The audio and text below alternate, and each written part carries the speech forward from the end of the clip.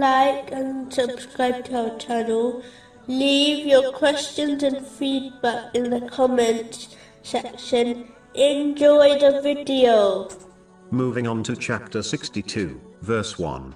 Whatever is in the heavens and whatever is on the earth is exalting Allah. In a narration found in Sahih Bukhari, number 6407, the Holy Prophet Muhammad, peace and blessings be upon him, advised that the difference between the Muslim who remembers Allah, the Exalted, and the one who does not, is like a living person compared to a dead person.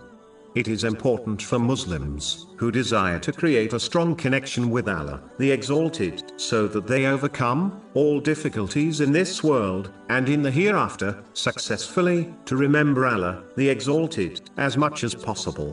Put simply, the more they remember Him, the more they will achieve this vital goal. This is achieved by practically acting on the three levels of the remembrance of Allah, the Exalted. The first level is to remember Allah, the Exalted, internally and silently. This includes correctly one's intention, so that they only act in order to please Allah, the Exalted. The second is by remembering Allah, the Exalted, through one's tongue. But the highest and most effective way of strengthening one's bond with Allah, the Exalted, is practically remembering Him with one's limbs. This is achieved by fulfilling His commands, refraining from His prohibitions, and being patient with destiny, according to the traditions of the Holy Prophet Muhammad, peace and blessings be upon him.